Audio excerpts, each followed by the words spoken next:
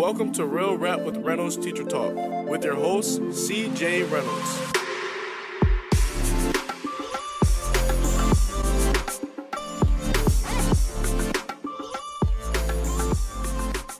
And there we are. Good day, everyone. My name is C.J. Reynolds, and this is Sunday. Here we are, Sunday Night Teacher Talk in the afternoon. So if you've not, listen, I'm going to just say on the front end, if you've not been here before, this might be a good place for you to be, because this school year is unlike any school year I have ever started off, and even beyond like the regular reasons. And so someday we'll have to have some kind of tell-all book so that you know what's really going on. But maybe I'll get into a little bit of that today. I'm not sure. Anyway, if you've not been here before, if this popped up because it was trending, because a friend sent you here, because you are just looking, searching, trying to find something, I'll say this is a great place for you. And here's why. What this is, the whole idea behind Sunday Night Teacher Talk was to create a space where teachers could show up and get help before they go into the next week. So here in the U.S., many of us have tomorrow off. So tomorrow is, depending on where you live, Columbus Day / Indigenous Peoples Day. So it is, there's nothing in the world like a Sunday when you know you got Monday off. It's a beautiful thing. But what we're trying to do is help one another get ready for the week. And when I say help one another, that it is not just me. So if you have a question, you're wondering about something, you need something, put it in the comment section. Just write question or Q before it. It just helps us to find those quicker. And then other people are going to speak to your issue as well, speak to what you have going on as well. And so I want to keep this short in the beginning because I want to get into this today, because this year has just been, like I said, unlike any other. If you need anything else from us, I will tell you on the front end that you can go right to realrapwithreynolds.com, and we'd be happy to help you with anything. You can send messages there. You can find links to everything. You can find the book. You can find resources. You can find, I don't know, hands on a stick. Well, actually, those are out of stock right now. But you can find other stuff that's not out of stock right now on there. Or you can shoot over to our Facebook group, Real Rap with Reynolds Teacher Talk. And what that's going to do is provide you with, look, Seth Godin has this really great quote that I'm saying all the time. People like us do things like this. And that idea is so important to me because what it's doing is we know that all teachers are not the same. And so that is, we're trying to create spaces and places for teachers that feel like they're like us. Teachers that are trying to, what I mean by that is like teachers that are really trying to be the teachers that they are called to be, and need some help with that. So we're helping one another. Teaching is a communal activity. And so we are trying to work on this stuff together. This week I have this orange ribbon that my friend Miss Bailey gave to me the other day at school. It was the anniversary of a student of mine, Kyrie Simmons, was killed last year on a basketball,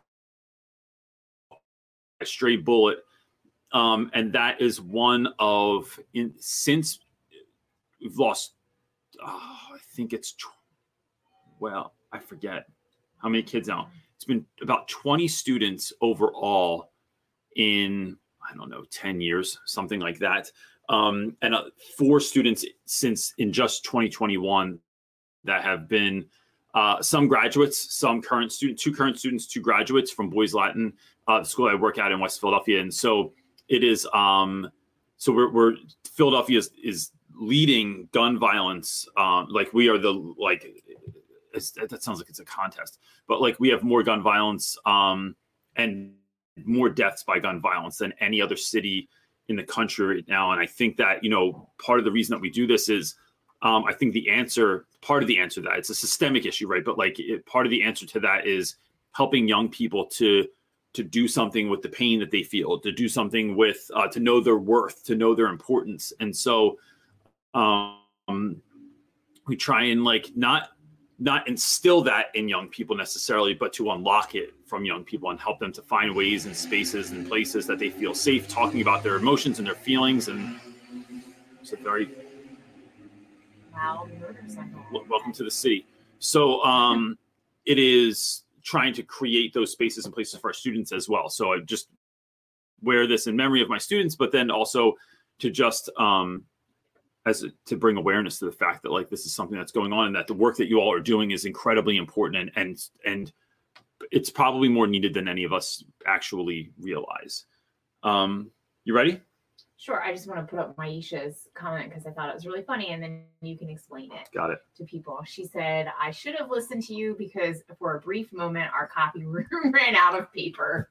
So what's your tip that you usually give? Tip is go into the office tomorrow, take a ream of paper, like a whole pack of paper, put it in the bottom drawer of your desk, and then just leave it there. Because one day the delivery is going to be late, or it's your paper sitting in the Pacific Ocean on a cargo ship right now or something like that, and you will not have paper, and you will need it for a test, an assignment, a project, a letter home, something like that. And then you will have it. The street value of that is so high. So I have at least one ream of paper in my room, and I'm not stealing it. I'm going to use it. It's for school. I'm not like in my room, like making personal copies or something like that. But yeah. I just thought that was That's really the move. funny. And always know who in the building has a printer. So just in case you're really in a pinch. So our Wi-Fi went down. Our Wi-Fi has been down all year, like literally missing tons and tons of days of actual, like, because the push this year is put everything on Schoology, have everything on Google Classroom, have everything online, and then students are one-to-one, but then the Wi-Fi doesn't work. So then we can't even print because you can't even get a hard copy to the printer because it shoots through the Wi-Fi. So it's important to know who has a printer in the school. So at least you can take that printed copy to the copy machine and then make copies with it. All right, our buddy That's the John move. Lopez. My is bud. Next, he is asking, question, what other holidays would you like to add to the academic year? Oh, that's a great question. Lopez, first of all, let's just say that I don't make enough time to send you back letters. You always send me really nice stuff. You gave me some Dunkin' Donuts gift cards recently. And I found a new Dunkin' Donuts in Philly. So speaking of gun violence, but the Dunkin' Donuts I went to got shot up, and like, then it was so you couldn't go inside and stuff. And like, so I found this new Dunkin' Donuts that's all like young people from the neighborhood work there. And it's so nice. Like if you're in West Philadelphia, if you happen to be in West Philadelphia, the Dunkin' Donuts on Baltimore Avenue is just, it's next level. And everyone's so nice. And I just love it so much. So I go there with my John Lopez gift cards. And I get coffee from me and somebody that I think is going to need it that day. So I bring coffee back for a random person and then I give it to them. And in a year like this, it just makes people feel better. What holidays would I add to the academic school year? Lopez, I've long since wanted to make a much bigger deal out of Groundhog's Day because it's the most absurd holiday that we have in the U.S. If you are from outside of the U.S., you're really missing out, and you should speak to your government about this, because Groundhog's Day is something we do where men in top hats and suits remove a groundhog from a tree stump. And then they look at him, and he lets them know whether he saw his shadow or not, and whether or not we're going to have an early spring or a late winter. It's the most ridiculous thing There ever. is an enormous party thrown. It is a big, big deal. It's the most absurd thing. And Lopez, I would say, I think National Cereal Day, I think, is a real thing that we should have cereal where we all eat cereal with the least nutritional value. And because there's nothing like part of the reason that I push for cereal days so much is, one, they're just weird. It's a weird thing to do with your students. Two, everybody loves cereal. If a kid doesn't like cereal, you need to have a deep, hard talk with that kid. And three, there's like, if you think about when people get together, whether you go out for a cup of coffee, for a beer, for a meal, you are always going out to like consume something and spend time together around a table, right? And eating cereal together does that. You are sharing a communal meal, sitting around together, talking, and it's just magical. So I think I'd make a bigger deal out of Groundhog's Day and a bigger deal out of I'd have National Cereal Day. Excellent. Let's talk to if Shivy gets elected into government. Office, yeah. Yeah, our friend Shivy is running for office in Atlanta, in the Atlanta area in Georgia, and so Look into him if you're not. yeah, I'll be like, bro, let's talk about Cereal Day. Let's get that on the docket. Indie Kitty, thank you so much for your $5 super chat. We appreciate it. Oh, nice. Thank you very much. And she's asking, are you teachers okay? I've seen more teachers cry in the hallway this year and in the parking lot than I've ever seen in my life. For 100 reasons. There's too much to do and there's not enough time. There are all these TikTok challenges. There are a lot of other kind of like disastrous things happening at my school currently. And so it's just it. And I think also like no one's been at work. Like we've been off, like not off. We've been at home teaching from home since March of 2020 until this school year went back. So just the grind of that is a lot. And then you have all this other stuff on top of that. I will say that I get up early every morning. I mean, I've talked about this a gazillion times, right? I get up early every single morning. I go through my entire morning routine. I feel like the moment I walk into school, it feels like someone punched me in the stomach. Because there's drama, but like real drama, not just like things that there's just dramatic people in the world, and sometimes they just find drama no matter where they are. But real issues. This is real problems happening in our school every day, and then it makes me leave. I tried to leave the other day 4 times, and I kept getting stopped. As soon as I opened someone came in my room, then I was leaving, someone was waiting at my door, then I was walking down the hallway, someone caught me, then I was getting in my car in the parking lot, someone caught me, then someone else showed up, and it was like, it's this ongoing thing. So yeah, look, the bottom line is no one steals my peace. I just refuse. I put my foot down and no one has my peace. And that helps to some extent. Our next question comes from Ms. Gonzalez. It's a 3-parter. First part is she's asking, we are required to teach Character Strong, an SEL curriculum with second per class. Period classes. Oh, with second period classes. All of my classes, they are the most dysfunctional. lots of toots here. Tried a bunch of things, but they don't take it seriously. We barely get slide 7, and there are 25 plus. Ooh. They are bored having to listen and participate in other things and are uncomfortable with the other kids in the class. Mixed 7th and 8th grade. Suggestions to get through the lessons or just get them to be serious for a second? So this is a really great question because we used to do a thing. I forget what the program was called, but it spoke to toxic masculinity and try to work students through a number of those things, right? And the school, whoever, like, there was like the creator of it, and then like some people from our school like went there and like did the training, and then they came back and they made slides, and we were supposed to show videos and talk through these slides. I just, and our students had a really difficult time paying attention to that as well. I think for several reasons. One, it's challenging and it's awkward, and it's kind of like forced therapy or something like that, like where you might not want to share or be vulnerable or talk about this stuff. You might not think it's a problem for you. You might not want to share in front of the group of individuals that you're in front of. Like if it was a small group, like 5 kids, it might be different because now we can share, and I'm not like putting myself out there to that extent. And although we tell kids that it's a safe place, is it a safe place when you leave the room, right? So we can create a safe place in our classroom, but once we leave, we can't, like, that might not be safe anymore. So what I did was I paid attention to the program, but what I did was I would look at their slides and I would create my own stuff, or I'd go, okay, this is what we're talking about this week. This is how I'm going to, sorry. That was weird. I don't know if it was a rogue hair or a bug, but so I started creating my own version of it. And then I would sit in a circle with the students instead of me standing in the front and dictating out to the kids. And sometimes I'd sit like in the back row. I'd sit like in the middle of the class, but I would just sit with them. So we're either in a circle or I'm just sitting amongst the class, and I'd go, hey, listen, before we get started today. So like kids come in and that's where you are. You're already posted up like in the class. This is already different than anything else we've done. And I'd say, let me ask you guys a question. Like, what were you like when you were growing up? What was something that like you were taught about being a man, right? So like when I think about being a kid, it was like you know, don't be a girl, stop being a wimp, don't cry, crying's for sissies, crying's for girls, get up, brush it off. And we would talk about these experiences, but then it just kind of became a question. And even the way I was holding myself in the classroom looked like this was different, looked like this wasn't serious, it wasn't regimented, it wasn't so teachery, right?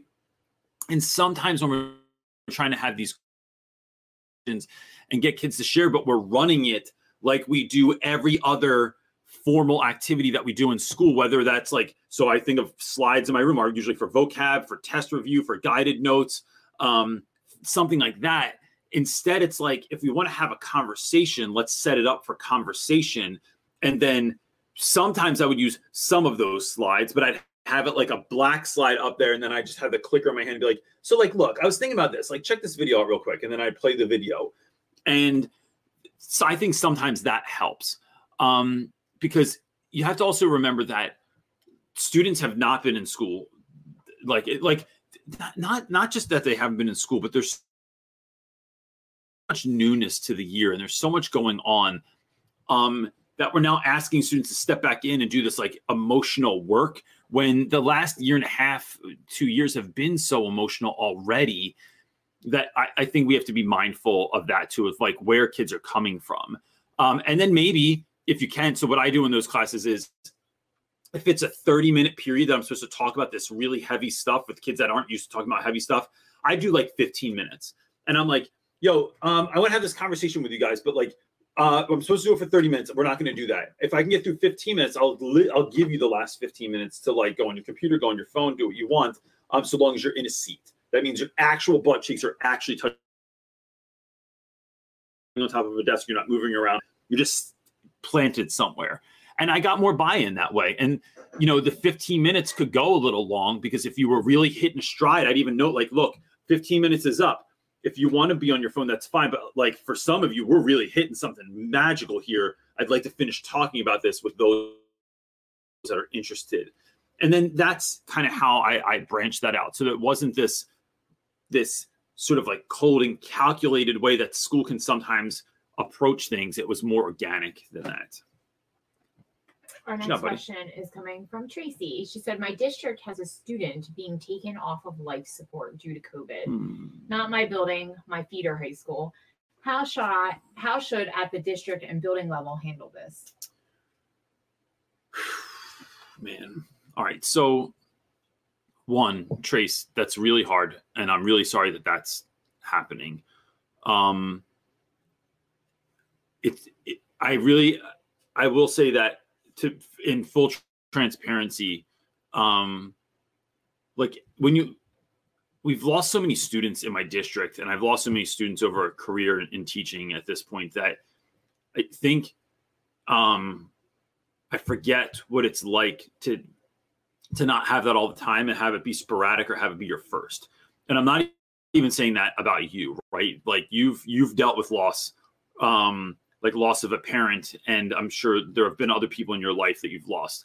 What we need to remember, and the reason I'm even giving my own example there is that I think we have to remember that this could be someone's first. This could be a student's first friend that they've lost, a student's first person that they've known that they lost. Maybe they never even lost a family. I have a friend at school, Hannah, has never been to a family funeral before.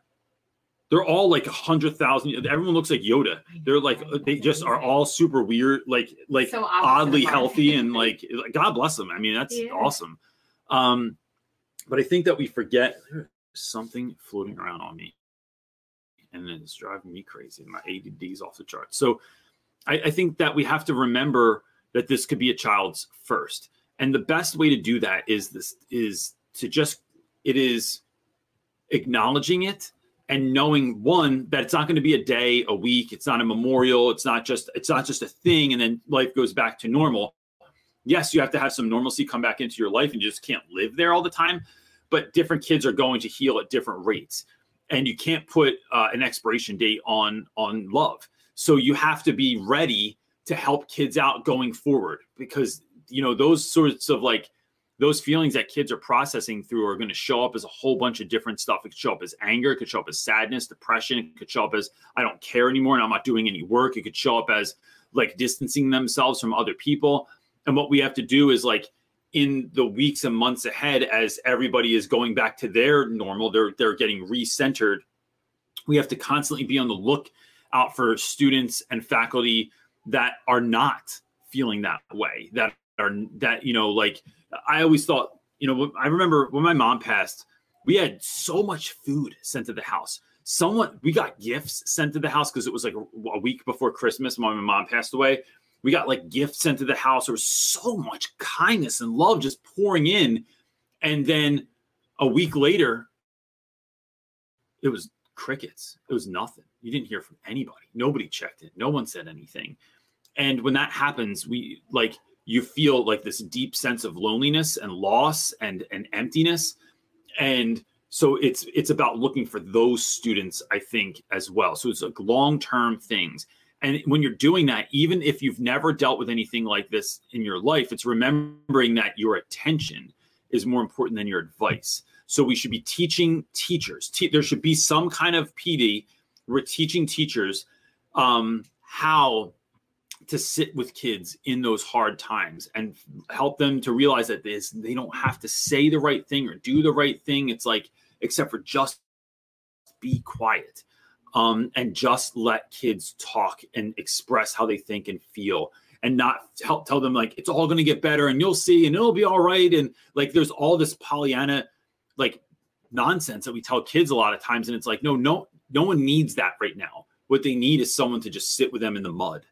So that until they, and just know that someone cares, that someone's there for them. Cause we can't fix kids, but what we can do is sit with them while they heal.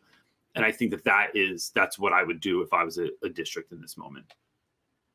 Our next question comes from Steven. I'm not sure if this was for the group or for you, but we'll put it out there for everyone.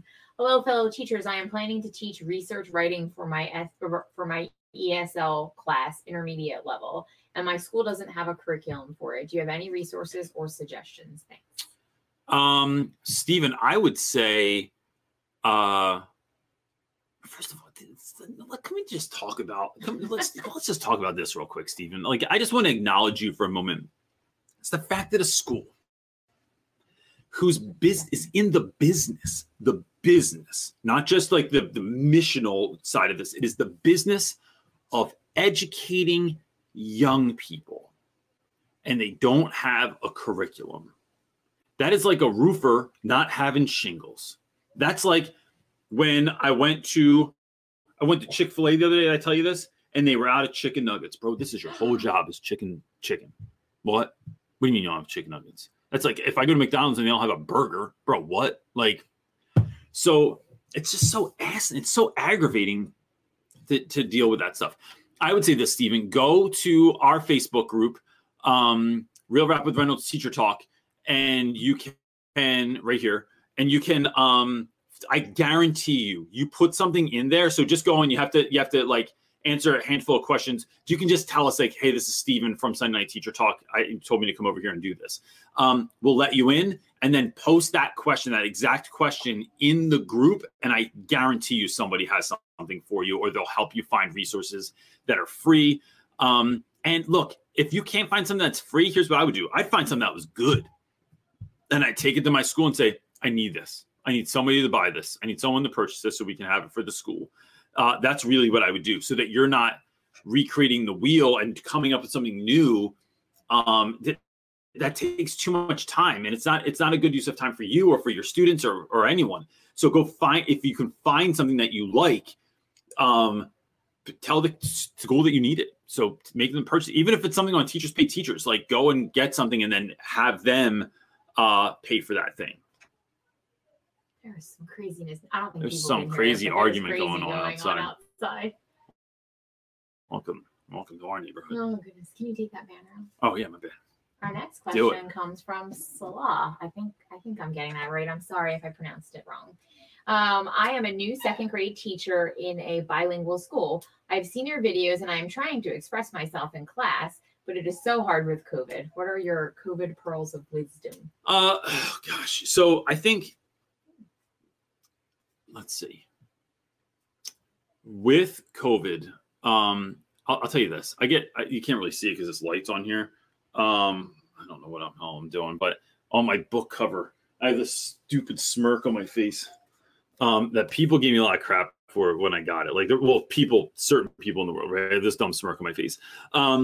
And that's because I smirk all the time. Like, that's like, it's what I do. It's your face. And so I love making faces, or like, I love being like a jokester with my students, like being sarcastic with my students. But then the way that I always let them know that I'm kidding is like, I just give them the smirk all the time.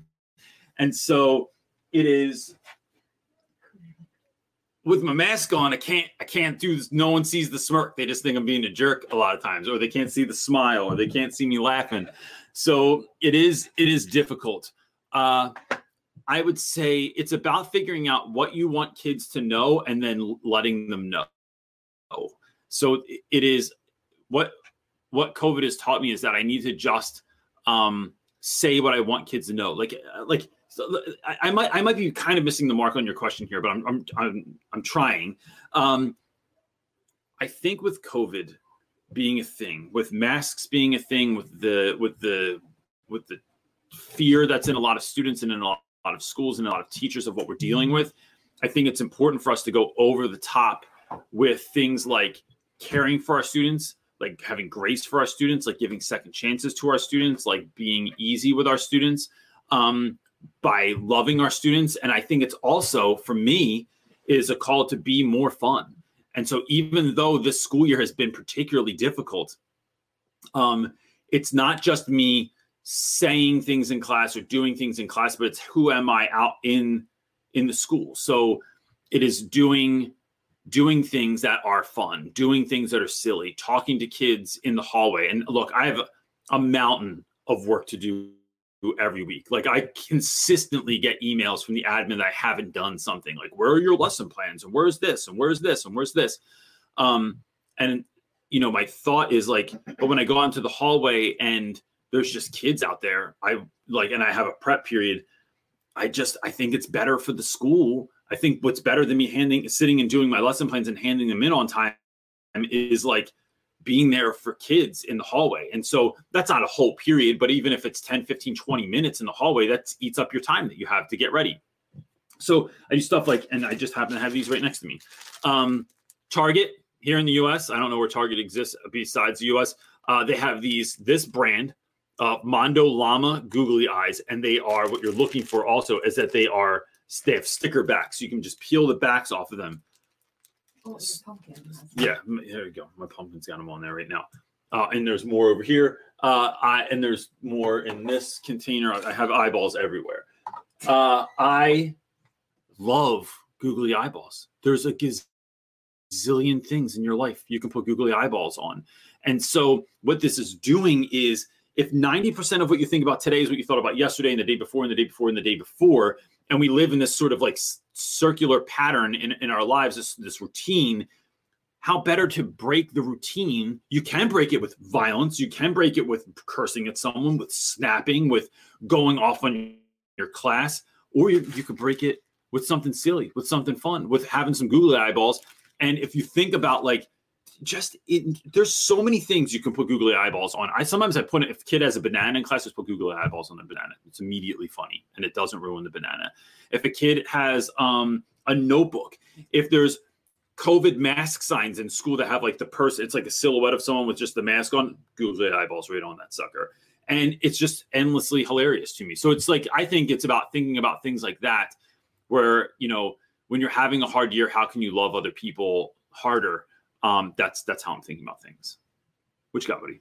Oh my gosh! I think I answered that. That was COVID masks with smirks on them. You should, and then post it on. No, for you, like your smirk that you do on your face on a mask. That would be hilarious.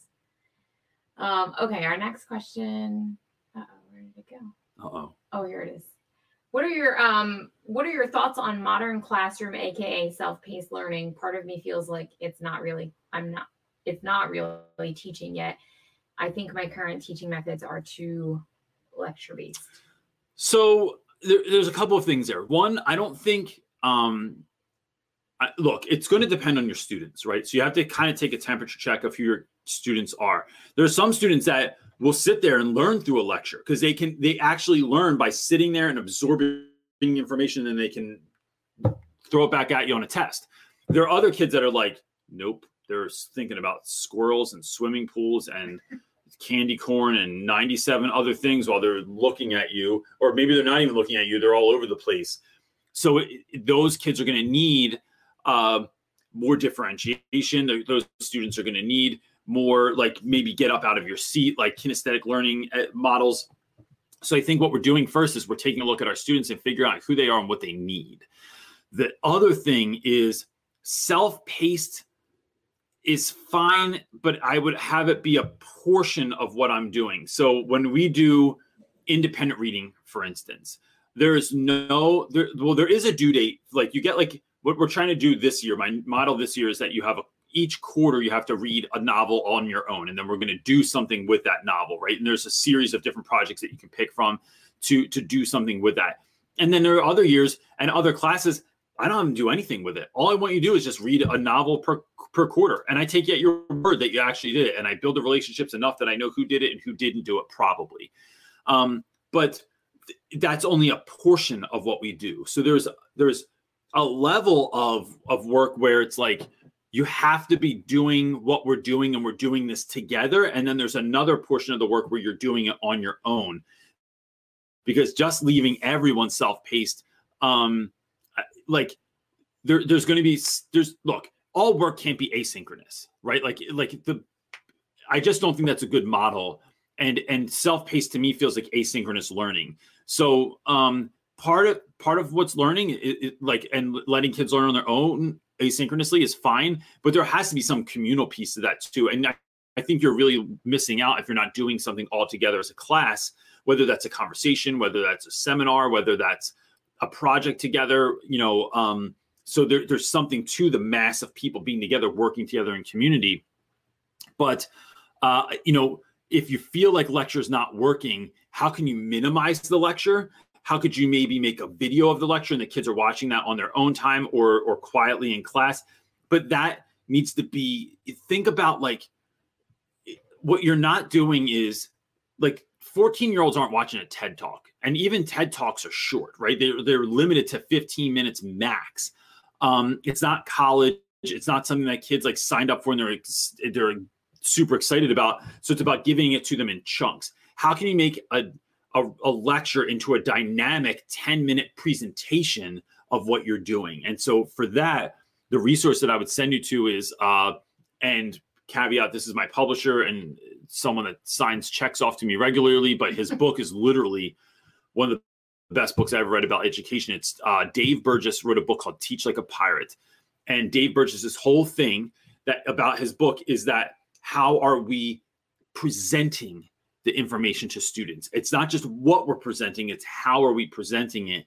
And I think that is really a fun idea. And his book will make you super excited to run into class and try 1,000 different things. So that's what I would look into. Catherine Moxley I'm assuming this is a two-parter or it got cut off.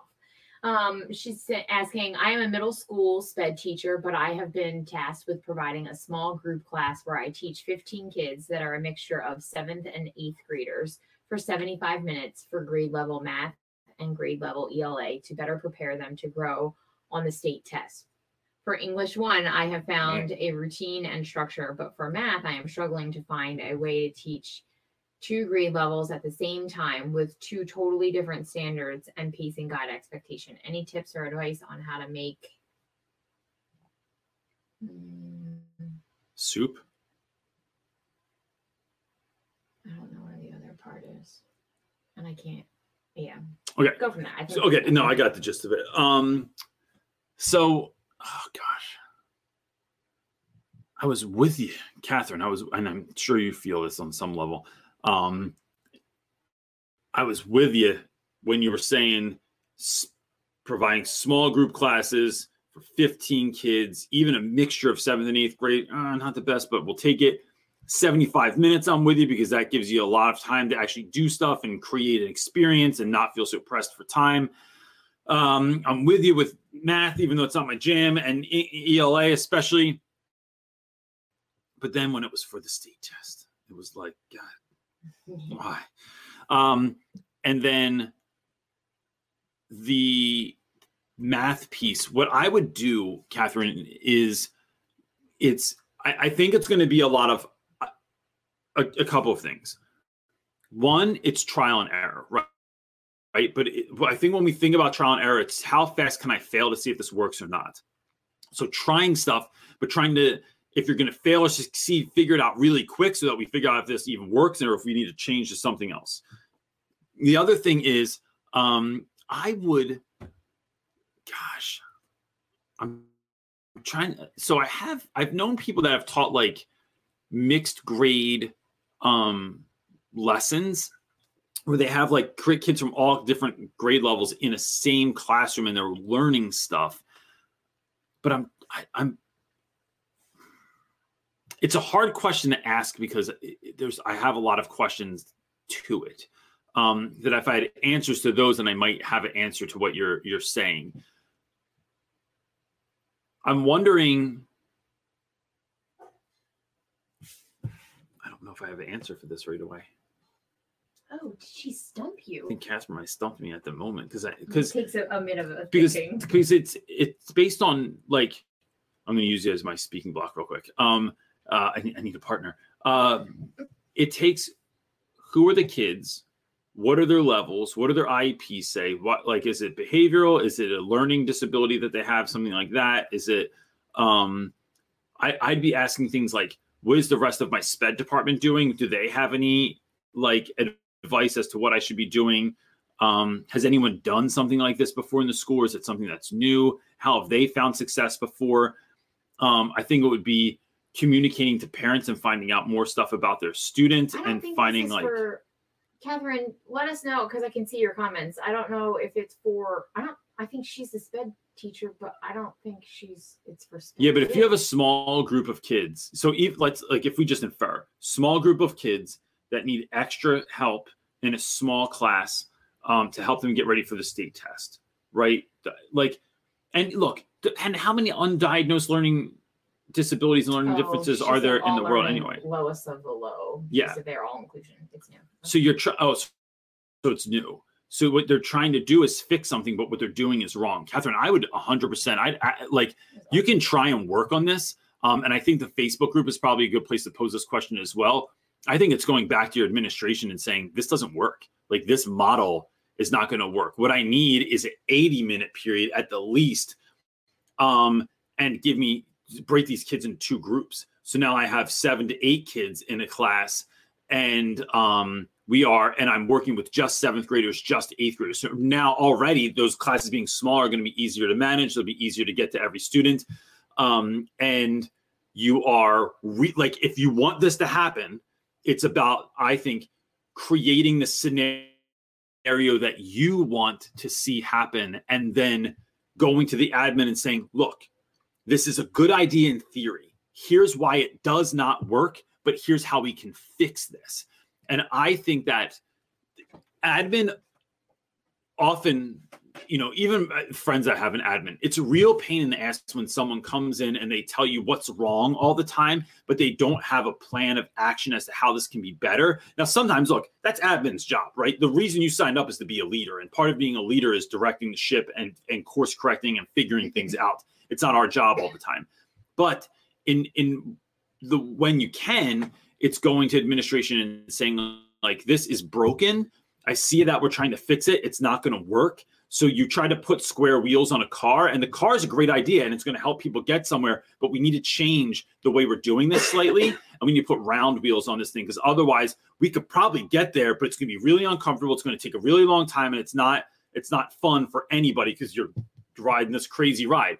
So it's about pivoting and then trying to figure that out. That's the conversation I would really be having, because I think you'll find far more success if you're not having to split your attention in a class that already needs super hyper focused attention.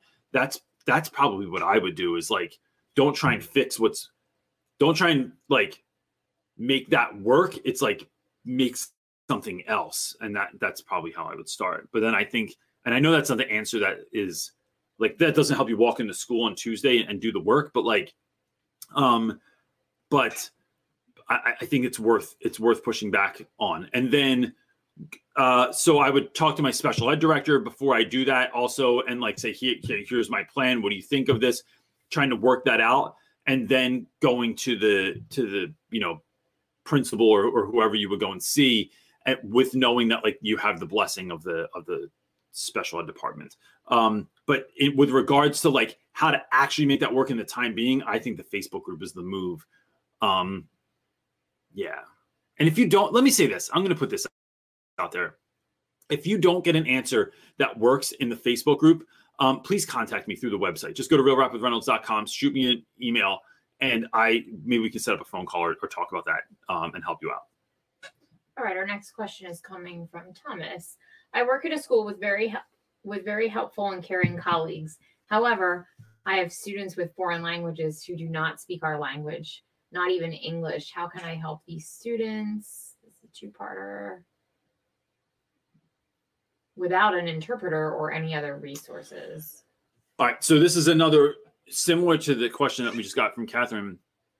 I don't know if it's Thomas or Tomas, but I apologize if I say it wrong. So what I'm thinking is this needs to be, so this is a bigger issue than your class. This is something that leadership in the school needs to make a decision about and figure out resources and how we're going to do things and help students. Because just dropping kids into a classroom and telling a teacher like figure it out is not going to work. There are ways that there are some things that you can do, but there needs to be a systematic approach as to how we're going to catch these kids up and help them find success in the classroom. So, and that is finding interpreters, that is bringing in, having students in the class that are bilingual perhaps and partnering them with students. There's like a lot that you can do there, but that needs to be a school-wide thing, especially if this is not just a right now thing. So like, look, sometimes let's say like you got a whole bunch of like Afghan refugees that showed up at your school or something like that, right? Vietnamese and Arabic. Yeah. So sometimes you get like this onslaught of folks that show up for some reason, and it's like, all right, we need to speak to, like, we have to figure out something for right now. But if this is something that's going to continue to go, so like when I taught in Camden, New Jersey, and we would consistently get kids that would show up from Dominican Republic, from Puerto Rico, from Mexico or Nicaragua or something like that, and they didn't speak any English, it was like, we need to figure out something because they're going to many different classes during the day. And all of these teachers, like, I don't speak another language. So are we training teachers in that? Are we bringing folks in? Like, what is the long-term solution to this problem? That needs to be looked at. And that's a leadership thing. For you, I think it's really getting to know kids. It's really getting to instill as much as possible a sense that you care, that you're not going to let them fail. If it has anything to do with, like, if they fail, it will not be like because of you, because you're going to try and like, and what that looks like is like letting kids know that I'll never give up on you. And then proving it. It's about finding other resources. So maybe you're finding audio resources.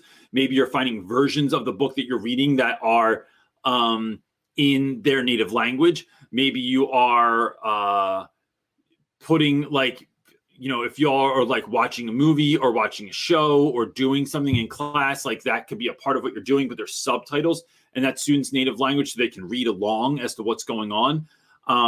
There are, maybe finding book versions of what you're reading that are graphic novels that have a picture and have words in English so that they can kind of put a visual together and they can see some of that and maybe follow along with the story a little bit better like that.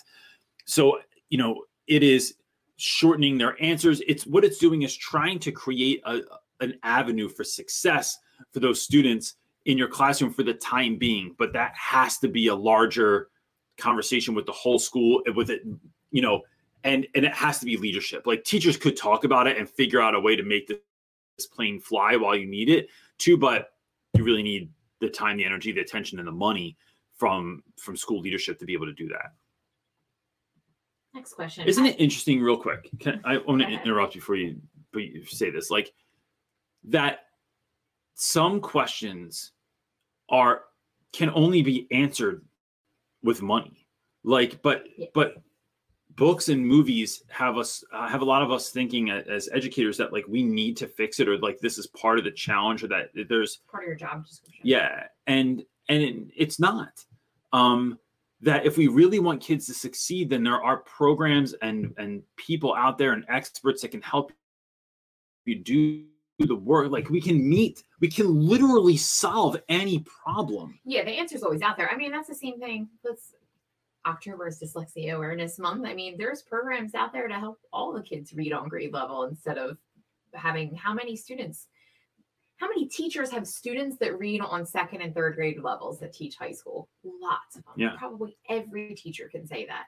And there's just really not a reason when we have programs like Orton Gillingham. There are teachers that don't even know what Orton Gillingham is. Yeah. Which is ridiculous. Like that's one example to solve a problem, but there's tons of other resources and answers to solutions, but it all takes money. It's usually the problem. I don't know. I wonder what that question is like. I wonder what that's like when you're dealing with administration or admin. Like, it's about finding those resources, finding that money, finding that time, finding those experts, making sure that this happens so that kids can get what they need. But I just think that's so curious that it always comes down to the teachers. So like when my mentee last year one of my mentees had to teach in an auditorium, and like 50 kids or more in an auditorium because their school they had some issues at the school. They had to go to this like local like civic center kind of a thing, and they were told like, hey, we saw a movie or read a book about a teacher that did this and they made it work, so you can make it work too. And it's like, bro, what? That's so dumb. Like, I read a book about the Wright brothers, but I'm about to go build an airplane. Like, what? Yeah, I know. It's so preposterous. Okay, our next question. How do you feel about teachers' pay in unionized states? The potential to make $80,000 to $90,000 for 180 contract days seems fair. Thoughts? Look, first of all, I want to know what states make $80,000 to $90,000, like other than San Francisco, where the cost of living is so astronomical that it doesn't really even. Well, look, I think really, I mean, I don't know what the price point that teachers should be making is. But the fact that I'll tell you this, one of the reasons I like YouTube has like been such an incredibly huge blessing in my life is that I can't, and I won't tell you how much I make because that's going to create a whole bunch of controversy. I'm not even against saying it out loud, but like, if you want to dig in previous videos, it's in there. Probably, but like when I say like, and look, because I've gotten stuff because people hear numbers and then that's like where you are, that might be a ton, where you are, that might not be a lot. But like when I first started teaching, for instance, I made $31,000 a year my first year that I taught. And I know that there are teachers in Oklahoma that don't even make $31,000 a year, right? So in Oklahoma, that might be a lot. Where I live in the Philadelphia metro area is not that much money. Like it's so expensive for my mortgage. I have 2 cars because I have kids and I drive to work every day. It's $5 just to get over the bridge every day, 5 days a week. And if I go to a football game or if I go back up to school for something, that's even more money. There's all this accrued cost that like, we don't have a driveway. Yeah, we don't have a driveway. So a high area with alcoholics. So our car insurance is more expensive because we don't have a driveway. Crazy stuff like that. Yeah. So with that being said, I'm not sure what the price point is overall for what teachers should make, but I cannot support my family on what I make. And I make probably more as an educator than most people do. Because I've been doing it for a long time and because I don't know, it's just how the cards played out, but I still can't support my family on the amount of money that I make a year. I have to do YouTube. This is how I make things work. YouTube allows me to teach. But I think that teachers should be making way more money. Like, even if you're making 90K is not enough. Like what? Like you should be making more money than that because this is not an hourly thing. Teachers work way beyond anything else. And if you're an entrepreneur, if I'm in my entrepreneur life, right, with Real Rap with Reynolds, I am able to make, sometimes I make stupid money. So if I work with a brand, I get to make like bonkers money off of working with a brand deal. And it's never hourly. It's based on your worth. It's based on how much money do we want to throw at this problem? And so if we were paying teachers $100,000, $150,000 a year to solve problems, then if you want to take Thomas's question and say, hey, I got kids put in my classroom and here's what I have to do, but we pay you 150 grand a year to figure this out, go figure it out. That's different to me than we pay you $43,000 a year. Now go figure this out, bro, because I can make that working at Home Depot full time. And so let's just say this. Miss G said her first contract offer was $19,000. Yeah. So that's awful. No, it's Catholic school money. That's what it is. And so it is, but because, yeah, so that's where I'm coming out with that. Like, I think that teachers should make a hell of a lot more than they already do. Because you know what teachers are going to do with that too? Like, if you paid a teacher $200,000 a year, you know what, the majority, and then we can fire fast, right? So like, if someone sucks, you don't get to stay around. We're only keeping people in that are doing a great job, right, that are good at what they do, that have kids first. Mm-hmm. We are teachers, and this is like not the reason you should pay them, but like are just going to bless others. One of the most amazing things about making more money is that you can just bless other people. That you can, like, we've paid for tons of stuff for kids over the years because we've just, like, you get a brand deal and you have money for something and it's like, oh, so-and-so needs glasses or detergent, or they are, whatever it is. The work that we're getting to do helps us to scale that, and helps, like, I'd love to be able to just like hear about a kid that needs their car fixed. And it's like, I got you, bro. I hear about a kid that wants to start a business, and it's like, you can help them out. Hear about someone whose lights got cut off in their house and be able to pay for it. Like, that's what teachers do with their money. Yeah. They pay for all this stuff on their own anyway.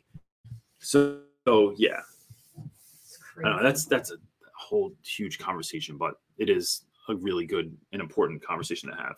And now I got caught up and I didn't have my next question ready. Here it is. Eric is asking, can you talk more about buy-in? My students still seem to not care about anything but lunch and PE. Gosh, that's because they're growing and that's all kids care about is they have what are we eating? Different amount of energy that they need to burn off, and they need the number one question that energy. From our question, two top questions from our kids are, what are we eating? And can I go play with my friends, whether are online or in person? Mm-hmm. It's the top two things that we're talked about. Mm-hmm. Look, I think, Eric, buy-in is sometimes a long-term game, that it's not something that you're going to get to this year all the time.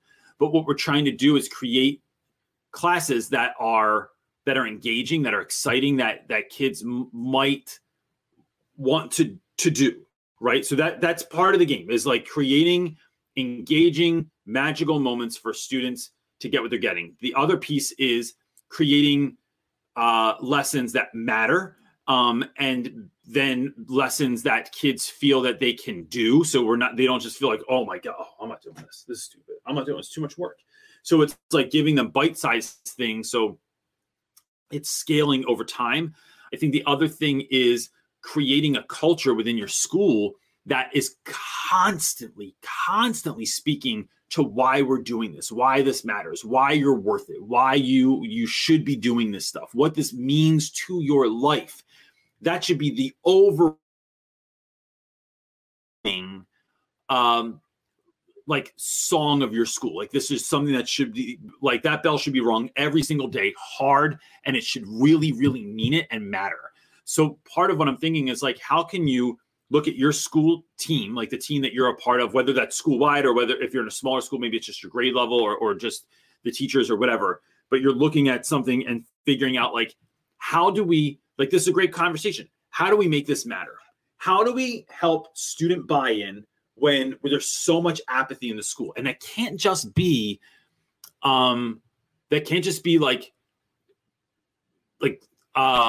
complaining about stuff. It has to be solutions-based conversation. conversation. So like, of course, complaining can be a part of it, but then it's like, what are we doing with this? And I think coming up with ways to get kids to buy in. So one of the ways I do to get kids to buy in. So I don't think some schools incentives work. My school incentives never work. They just like, we can incentivize and tell kids everyone gets a PS5 if they do well, but that doesn't move anyone. For some reason, staying out of trouble does, but like winning something doesn't, but not losing something does. That's kind of weird. It is about bringing in guests, about getting guests to speak to your students. So I have next week, I think, this guy, Antoine Burton, who was on the Denver Broncos for 6 years and is now like a wildly successful entrepreneur out in California. He's going to speak to my class about, or he's in Colorado, but anyway, he's going to zoom in with my class and talk about where he came from, what he did, and then how he did it. So what we're doing here in school to being successful as an entrepreneur, a business owner, or even an athlete. So it's making that connection point for your students. So it's like sitting down and thinking of an uncanny amount of opportunities that are going to try to address those things in your class.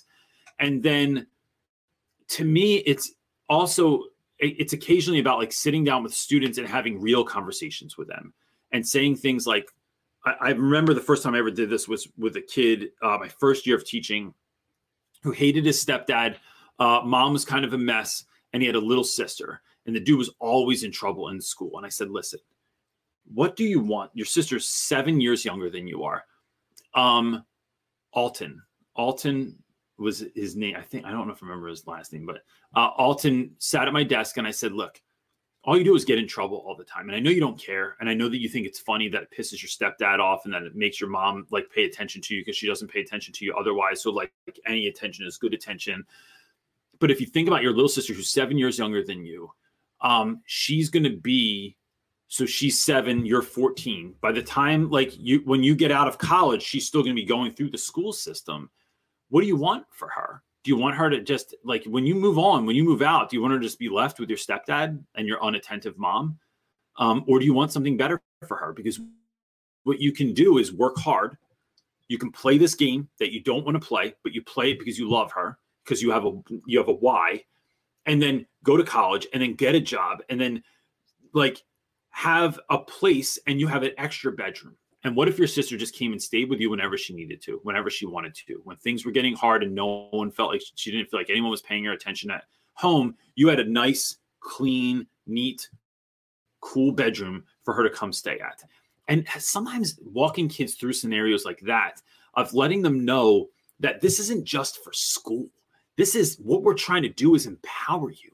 We're trying to create, like unlock in you your potential, not so we can say we did it, but so that you can live a life that you dream of and you can bless those around you in uncanny abilities and uncanny ways that you're not really thinking about. So right now you're thinking, because you're a kid, you're thinking about you. You're thinking about what feels good to you, what works for you. But I know that you love and care about other people. What happens when your life becomes a blessing that ripples out and affects those around you? And that is a different conversation to have with students. And when we can do that, it empowers young people to look at things differently and to see this as a challenge, this as something that the world's saying you can't do. And I'm telling you, you can. And I'm showing you why you should do it. Bro, now it's game on. Now that changes things. But that's a bigger question. What you got? Next question is from Miss Gonzalez. Just got approval to meet with some of our standout students. Yes, the toots. One time a week during all 3 lunches, taking the place of my conference time, but so needed. No set curriculum. How do I break the ice? I think the best way to break the ice is always to just talk to kids. So can I give the example of the other night without using too much detail? Yes. Okay. Just so don't use the name. Okay. So, I'm going to be vague about this just on the off chance that someone's watching this and I don't want to make anyone feel awkward. I'll say this. A guest came to my house the other night. It was a young man that has been through a lot of trauma in his life, right? He came over with a family member. This young man did not speak, wore a mask in my house the entire time with his hair hanging down, the mask on, the hood up the entire time. Didn't want to talk, kept his head down, didn't really talk. Like everything I said was yes or no. That was the answer to that. But what ends up happening, and I knew this would happen because I've been doing this for long enough, is that if I just start talking, if I just start paying attention or waiting for them to say a little bit more about something, asking a follow-up question to that. So this young person comes to my house and they say something about TikTok, or I mentioned something about TikTok and they go, I have 80,000 followers on TikTok. Oh, what? I know you want to talk about that. You have 80,000 followers on TikTok. You're 11 years old. How is that even possible? How do you have 80,000 followers on TikTok? Well, I made a TikTok that went viral and it got 5 million views. Bro, what? Bro, you've even been sitting in my house for an hour and I don't know that you have 5 million views on TikTok for something that you made. What kind of, where's the video? I got to see this. I got to know about this, right? And in my mind, do I really care about TikTok? Do I really care about what the video was? Do I really care about, so it was about gaming? Do I care about anime? Do I care about any of the other stuff? No, but I care about you. So now I do care about that because I care about you. So what I'm doing now is getting a kid to talk about who they are and what they've done and what they're about. And that creates a space where now it's game on. Now we're talking about all kinds of stuff and it's still awkward and weird, but I only had a couple of hours. But if that student, I was telling my wife, was my kid, it is your student. If that kid was my student, I already have, now I'm in, right? Now I can get you to, now you trust me. I've created trust. I've created interest. I've shown you that you're important. And over time, you're kind of doing that again and again and again. And then you are creating a space where like that kid feels like you're their number one. So I know my buddy, if anyone talks to him online or in the Facebook group, Chris Carson is like magical at this. That kid, Chris, gets all the kids that come into his room that can't stand, the other teachers can't stand school, don't want to do the work. And Chris sprinkles his magical Chris magic on them and then they do it. And so it's about doing that. So I don't know that I don't have like a traditional icebreaker. To me, it's just, can we just kick it for a week? And because I'm just like, I'm so glad you all are here. I'm so glad that you're a part of this. I'm so glad that they're letting us do this. Like, it's awesome. What y'all been up to? What are you watching? I'm old. What should I be paying attention to? Then, example of this. Last week, someone brings up Venom. I've not seen the Venom movie. Reynolds, you watch all the Marvel movies. Why didn't you watch Venom? You have to watch Venom. So what do? I go home that night and I watch Venom. And it's awesome. And then I go in the next day and I'm like, all right, listen, before we even start class, I have 12 questions because I don't even understand exactly what I watched last night because I don't know the comic books. Who's read the Venom comic books? A bunch of kids raise their hands. Then we have this full tilt conversation for about 10 to 12 minutes on Venom, the history of it, where he came from, all this stuff. And then they're like, well, you got to go see the second one now. When does it come out? It came out last week. All right, bet. So now this Wednesday, me, my wife, and my son are all going to go. My daughter has no interest. We're going to go see Venom this Wednesday. But it's those little investments that I'm making that help kids to love to be around you. Then when they enjoy being around you and they trust you, then it's game on for all the other stuff that you have to do. We'll do one more question. Cool. John Fox is asking, if a parent emails you and is upset about something that wasn't your fault or responsibility, do you start off with "I'm sorry" to acknowledge or validate their feelings, or how do you respond? That's a great question, John. I think whenever parents go through anything, the first thing I say is, "Hey, I want to thank you so much for sending this email. I'm so glad that you came to me with this because the thing that you need to know is that your child's success is more important to me than anything else in the school. It's more important than me. It's more important than the rules. It's more important than the policies and procedures. It is your kid's success is of my utmost importance. It's the reason I do my job." And so then, I mean, you could say like, follow that up with, "I'm really sorry," because what you're doing when you say "I'm sorry" to someone, you're acknowledging what they're going through.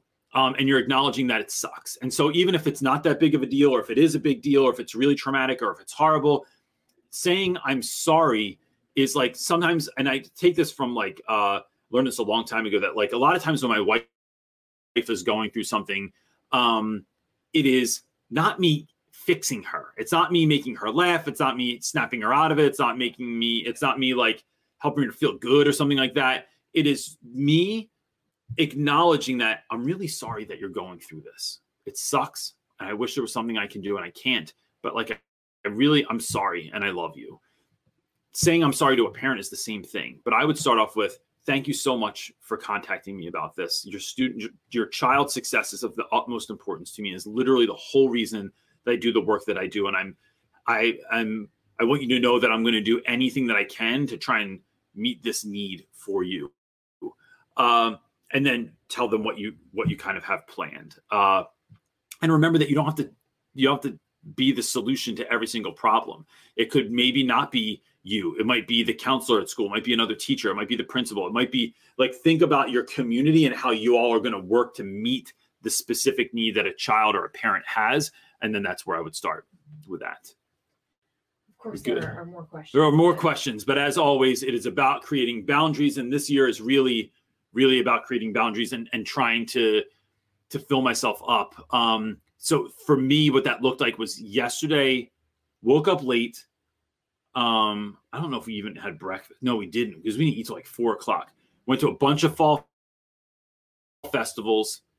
What else did we do yesterday? Came home, worked on my puzzle. We sat on the porch for a long time and had coffee because the weather was fall and beautiful. Yeah. We went to fall festivals. We ate lots of indulgent foods yesterday. Yeah. We just had a really great, like, peaceful. I went to the movies last night. Like, family-filled day yesterday. Yeah. And then even like the kids' friends came with us out last night and stuff. It was just great. And then today, same thing. Woke up late, did church. We eat chili and watch the Eagles. Yeah, that's what we're doing. So look, gang, as this year goes on, I'm really thinking about, and maybe people are interested in this. I'm thinking about doing another workshop. We did a workshop in the beginning of the year, but I'm thinking about doing a workshop called So Now What? Whereas like you had this idea for your year, you wanted it to go a certain way, and then it went left instead of right. Or you were like, the school just made a swift change, or it's not what you dreamed it would be. Or you taught your first year virtual and now you came back and you were like, oh, this isn't, I thought I had this unlocked a little bit more, and it's not good.